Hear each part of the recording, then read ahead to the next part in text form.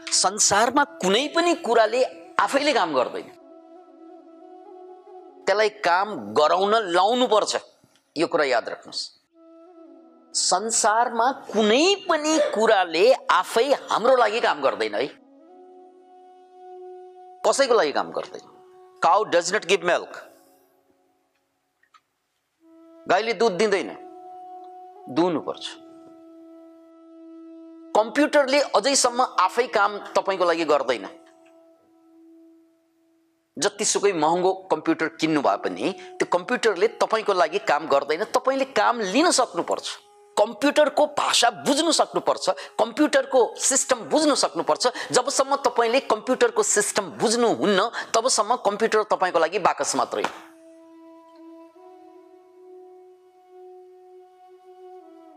यस्तै हो जिन्दगी। कम्प्युटर भन्दा हजारौं गुना सोफिस्टिकेटेड छ, जटिल छ जिन्दगी, मस्तिष्क। त्यसले तब मात्रै काम गर्छ जब मैले त्यसलाई बुझ्छु। बुझेन भने जसरी कम्प्युटर बाकस बन्छ, दिमाग फुटबल हुन्छ, सबैले हिर्काउँछ मलाई। याद राख्नुस्, जबसम्म कम्प्युटर हामीले चिन्दैनौं, बुझ्दैनौं, जान्दैनौं, अध्ययन गर्दैनौं त्यसको बारेमा, जति कम थाहा हुन्छ कम्प्युटरको बारेमा, जति कम थाहा हुन्छ कम्प्युटरको बारेमा, त्यति नै जटिल बन्छ कम्प्युटर, त्यति नै कन्फ्युजिङ बन्छ कम्प्युटर। मान्छे भन्छन् जिन्दगी त साह्रै कन्फ्युज छ, रिलेसनशिप त साह्रै कन्फ्युज छ, परिवारसँग बस्नु त साह्रै कन्फ्युजिङ।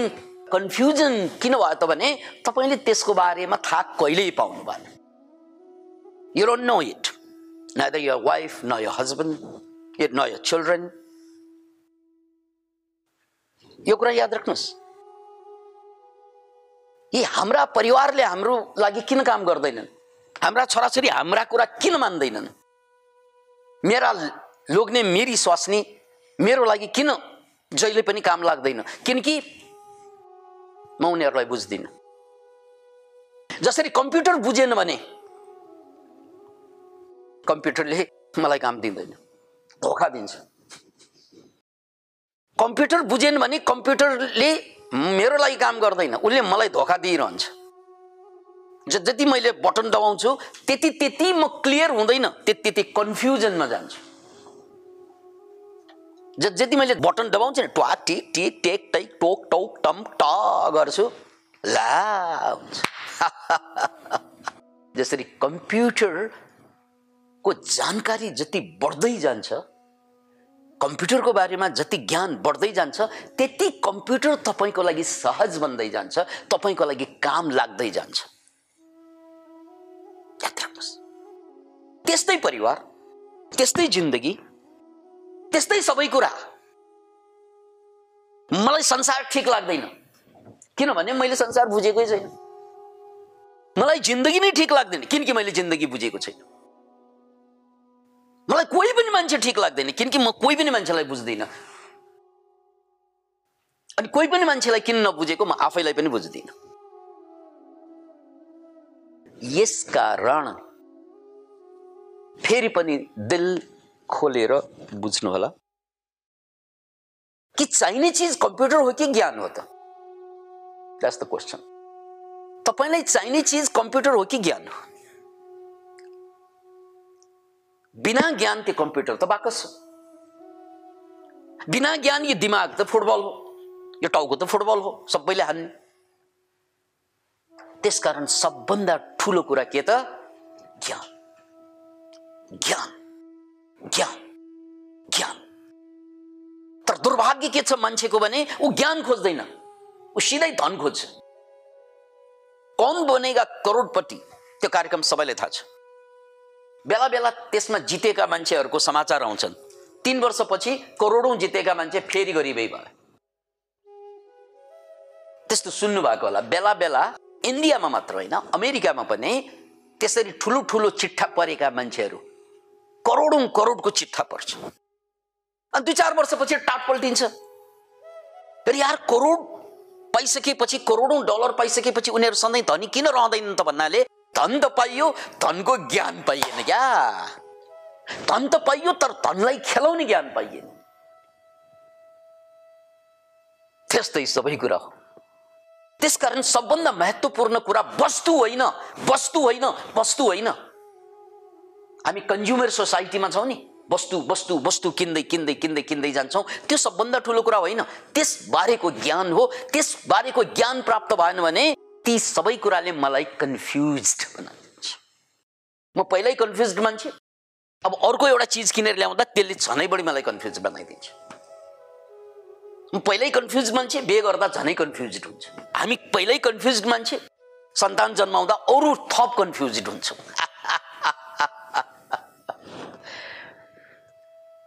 जे जति छन् सबैले कन्फ्युज्ड बनाइरहेका छन्। अनि हामी भन्छौं यो पनि ठिक भएन, त्यो पनि ठिक भएन, त्यो पनि ठिक होइन। म ठिक होइन कि मैले सबै कुरा खोज्नु अगाडि ज्ञान खोज्नु पर्दैन? ती कुराको एउटा क्याल्कुलेटर किन्दाखेरि पनि त्यसमा एउटा क्याटलग आउँछ। क्याल्कुलेटर कसरी चलाउने यत्रो मोटो आउँछ, कम्प्युटरको क्याटलग आउँछ। तर जिन्दगी के भइदियो भने जन्म्यौं संसारमा, कुनै क्याटलगै छैन क्या। कसरी यसलाई चलाउने थाहा नै छैन। Nobody knows. बिना क्याटलग आमा बाबाले हामीलाई जन्माइदिनु भयो, अनि आमा बाबालाई पनि उनका आमा बाबाले बिना क्याटलग नै जन्माएका हुन्। यानी बिना ज्ञान। कम्प्युटर घरमा, सुपर कम्प्युटर, तर आफूलाई चाहिँ रत्ती पनि नआउने कम्प्युटरको विषयमा। अब त्यो कम्प्युटर बाकस। जिन्दगी पनि फुटबल, सबैको फुटबल।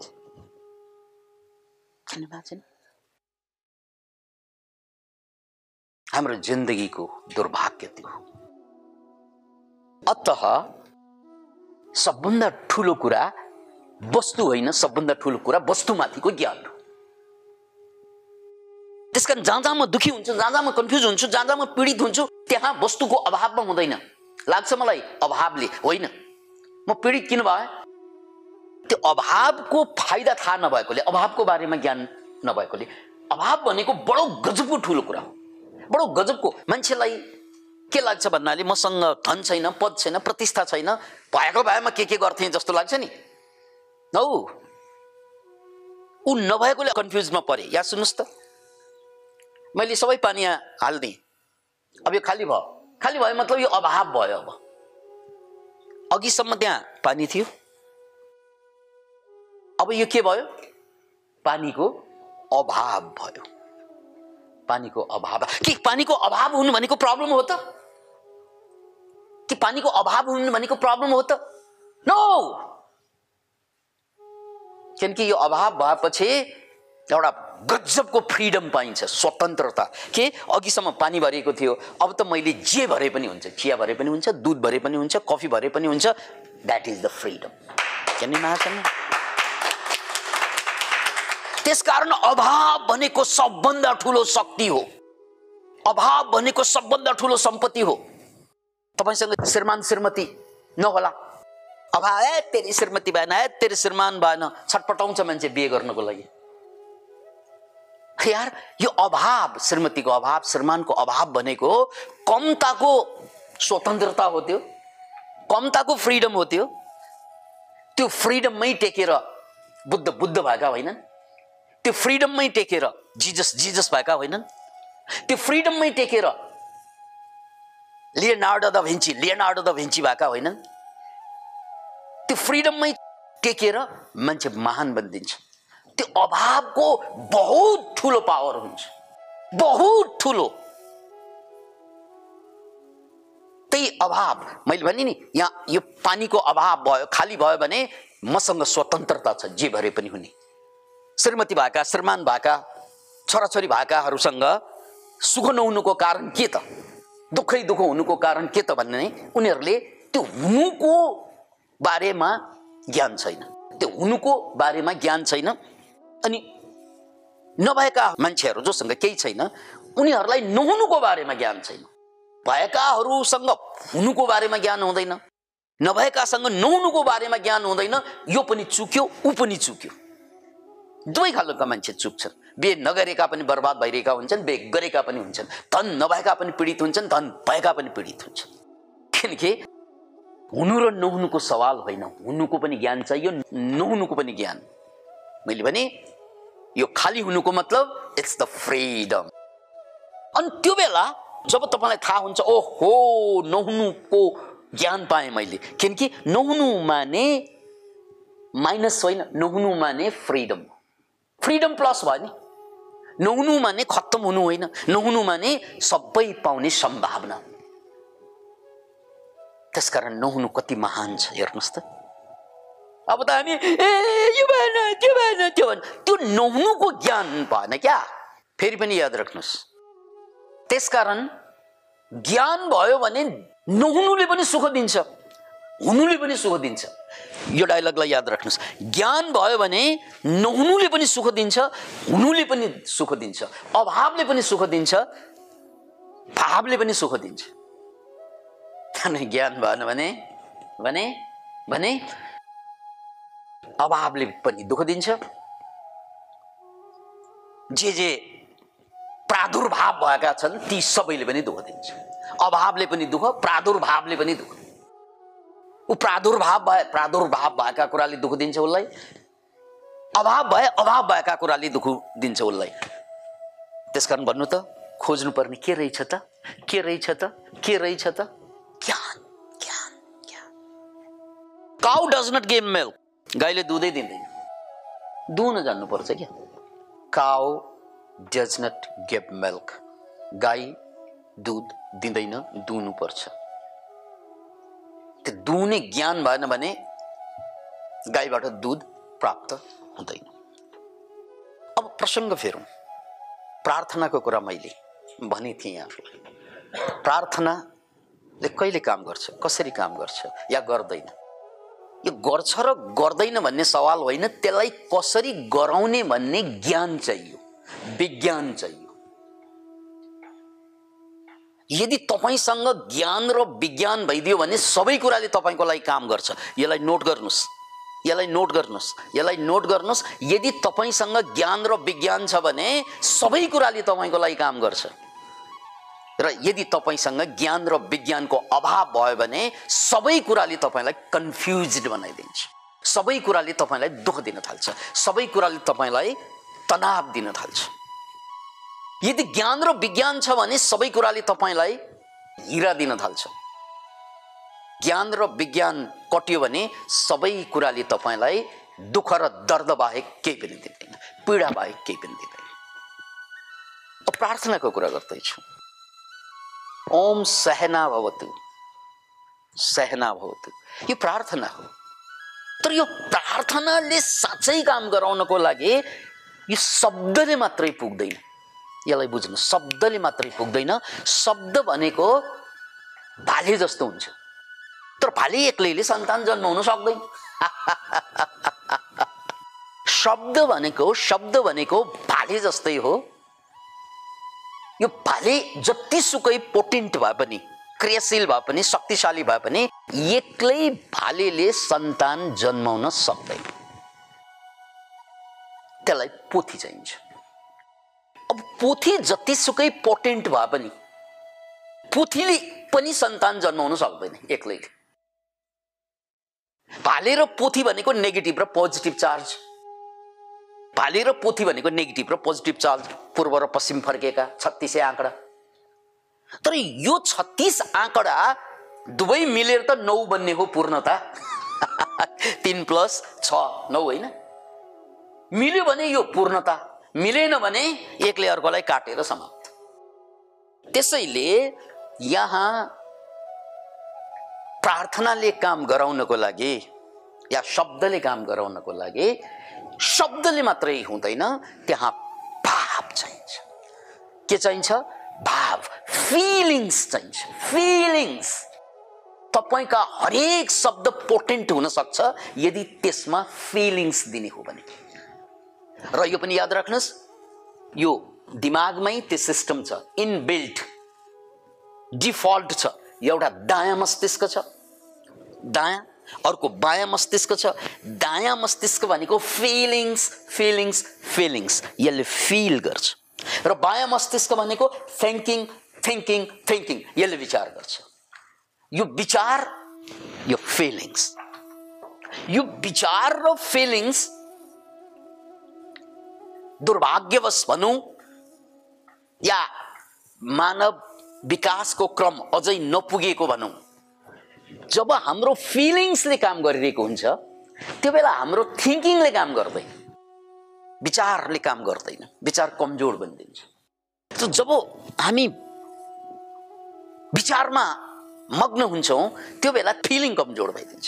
त्यसकारण मान्छे साह्रै रिसाएको बेलामा उसको बुद्धि भ्रष्ट भइदिन्छ, किनकि भाव त छ, भाव गजबको छ रिस भनेको, त्यो बेला बुद्धि भ्रष्ट, बुद्धिले काम गर्दैन।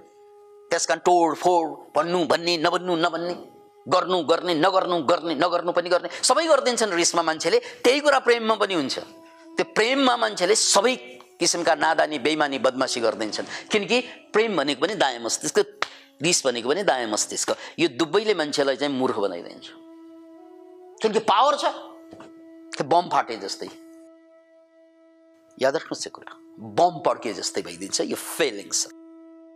अतः यो फिलिङ्स, यो भाव र यो विचार, यो दुवै कुरा नर्मल्ली मिल्दैन। त्यसैले हाम्रो नाक यसरी हेर्यो भने एउटा नाकको प्वालले 1 घण्टा जति काम गर्छ, 1-1.5 घण्टा, र त्यसपछि त्यो प्वालले काम गर्दैन, अर्को प्वालले काम गर्छ। त्यो दायाँ बायाँ दायाँ बायाँ, अनि दायाँ नाकको प्वालको सम्बन्ध बायाँ मस्तिष्कसँग, बायाँको सम्बन्ध दायाँसँग हुन्छ। हाम्रो एक किसिमबाट छल्ने काम भइरहेको हुन्छ। मेरो बुद्धि चलिरहँदा भाव चलिरहेको हुँदैन, भाव चलिरहँदा बुद्धि चलिरहेको हुँदैन। नाक पनि प्वाल त्यस्तै, यसलाई इडा नाडी, पिङ्गला नाडी। तर जब सुषुम्ना नाडी चल्छ त्यसपछि होल ब्रेनले थिङ्किङ गर्छ, त्यो बेला होल ब्रेन प्रयोगमा आउँछ। होल ब्रेन, अहिलेसम्म हामीले कि दायाँ मस्तिष्क प्रयोग गर्छौं जहाँ फिलिङ्स मात्रै हुन्छ, दुर्घटना हुने बढी सम्भावना हुन्छ, कि बायाँ मस्तिष्क मात्रै, लजिक मात्रै, कहाँ के गर्दा फाइदा हुन्छ, कहाँ के गर्दा बेफाइदा हुन्छ भनेर सोचेको मात्र हुन्छ र ऊ कर्ममा उत्रिन सक्दैन। त्यसैले मान्छेको ट्रान्सफर्मेसन, मान्छेको उन्नति, प्रगति मात्र होइन, छलाङको कुरा गर्दैछौँ। प्रगति उन्नति भनेको सिस्टमेटिकली हुन्छ, छलाङ भनेको लेभल चेन्ज गराइदिन्छ। त्यो बेला मान्छेको लेभल चेन्ज हुन्छ। यो मस्तिष्कको जब दायाँ मस्तिष्क र बायाँ मस्तिष्क एक साथ काममा आउँछ त्यो बेला तपाईको क्यापेसिटीले, तपाईको पावरले, तपाईको क्षमताले, तपाईको क्रियाकलापले छलाङ मार्दिन्छ। त्यसलाई क्वान्टम लिप भनिन्छ। यो नेटमा सर्च गर्नुहोस्, गुगलमा, क्वान्टम लिप। त्यसपछि एउटा चीजबाट अर्कै चीजमा पुग्छ। तपाईँ लोक फरक हुन्छ, लेभल फरक हुन्छ। Can you imagine it? त्यसैले तपाईले प्रगति गर्ने मान्छेले बिस्तारै प्रगति गरिरहेको हुन्छ, तर कोही मान्छेले प्रगति होइन छलाङ मार्दिन्छ। यो छलाङ मार्ने काम यो र यो मस्तिष्क एक साथ चलेपछि हुन्छ। यही सिस्टमलाई मैले प्रार्थनासँग जोडेर भने कि जब हामीले विचार दिन्छौं त्यो विचारले काम गर्दैन, किनकि त्यहाँ फिलिङ्स हुँदैन। विचार र भाव यो दुवै कुरा एक साथ जब आउँछ देन लेभल चेन्ज गरिदिन्छ। यो कुरा हामीले हिप्नोसिसमा, हिप्नोटिजममा त गर्ने त्यही हो। हिप्नोटिजममा यहाँहरु मध्ये धेरैले यो बराङमा आएर देख्नु भएको छ। 1 2 3 भन्ना साथ, चुटकी दिना साथ मान्छे ड्याङकी ड्याङ ढल्छ। किन भन्नाले त्यहाँ त्यो हिप्नोटिजममा के हुन्छ, त्यही विचार र भाव ट्याक्क जोडिन्छ। त्यसपछि ढल्यो। अनि त्यसपछि उनमा भएका कमजोरीलाई पनि यो भाव र विचार ट्याक्क जोडेर पास गर्न सक्यौं भने त्यो कमजोरीहरू शक्तिको रूपमा आउन थाल्छ। त्यसैले अब प्रार्थनाको कुरा गर्दै छौं। प्रार्थनामा जब ओम सहना भवतु भन्छौं हामीले, हे परमात्मन कि हामी दुवैको एक साथै पालना होस्। हामी दुवैको एक साथै पालना होस् भनेको हाम्रो कुनै पनि भौतिक रूपमा अभाव नहोस्, गुरुको पनि शिष्यको पनि सहना भवतु। तर यो कुरालाई साकार गर्नको लागि, यो कुरा यथार्थ बनाउनको लागि मैले प्रार्थना गर्दा, तपाईले प्रार्थना गर्दा, हामीले प्रार्थना गर्दा यो शब्द दिएर ओम सहना भवतु भनेर भएन क्या। भित्र यहाँबाट दिलबाट त्यो शब्द त छँदैछ, त्यो शब्दलाई प्राण दिनु पर्यो। सहना भवतु भन्दा यहाँ दिलदेखि यो धड्कन मिसिनु पर्यो। अनि साँच्चै साँच्चै साँच्चै हामी दुवैको कल्याण एकसाथ हुन्छ। सह नौ भुनक्तु, हामीले पाउनु पर्ने हाम्रो भोग, यो शरीरले गर्नुपर्ने भोग एक साथ होस्, तल र माथि नहोस्। सह वीर्यम करवावहै, भित्री सह वीर्यम, सह वीर्यम, यो वीर्य भनेको साहस गर्नु, वीर्य भनेको साहस गर्नु। कि एक साथ गुरु शिष्य एक साथ साहस गरून्। सह वीर्यम करवावहै। अब साहस त मान्छेले गर्दैन, किनकि साहस गर्ने हो भने जिन्दगीको लेभल फरक हुन्छ।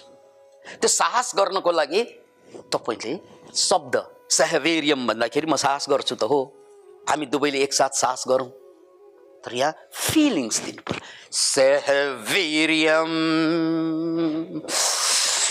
यसरी फिलिङ हुनु पर्यो। सहवीर्यम,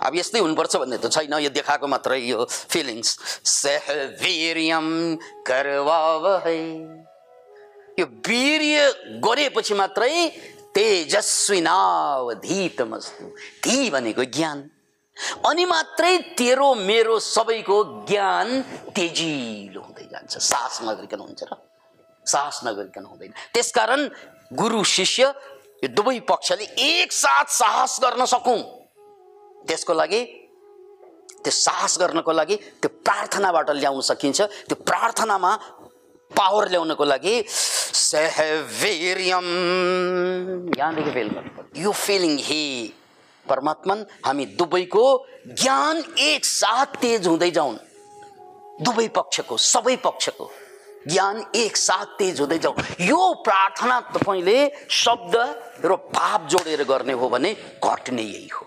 त्यसकारण हामीले प्रार्थनाबाट सुरु गर्यौं नि, त्यसको मतलब हो हजुरहरू सबै, यो विश्व परिवार सबैको एक साथ साहस बढोस् र विश्व परिवार सबैको ज्ञान एक साथ तेज होस्। र भनिहाले ज्ञान तेज भइसकेपछि जे जति कुरा छन् ती सबै कुरा, जे प्रादुर्भाव भएका कुरा छन् सबै कुराको काम लाउँछ, र जे जति अभाव हुँदै जान्छन् ती कुराको पनि काम आउँछ। केही छ भने त्यसको पनि काम लाग्छ, केही छैन भने त्यो भन्दा बेसी काम लाग्छ। भएकोमा पनि काम लिन सक्ने, नभएकोमा पनि काम लिन सक्ने। तेजस्विनावधीतमस्तु, तेजस्विनावधीतमस्तु, तेजस्विनावधीतमस्तु, तेजस्विनावधीतमस्तु। यो फिलिङबाट प्रार्थना गर्नुस् त, then you will see the transformation. छलाङ देखिनु हुनेछ जीवनमा। अब तपाईले बराङमा आउनु भन्दा छलाङमा जानु अझै कल्याणकारी हुन्छ, जहाँ जहाँ हुनुहुन्छ। जय होस्।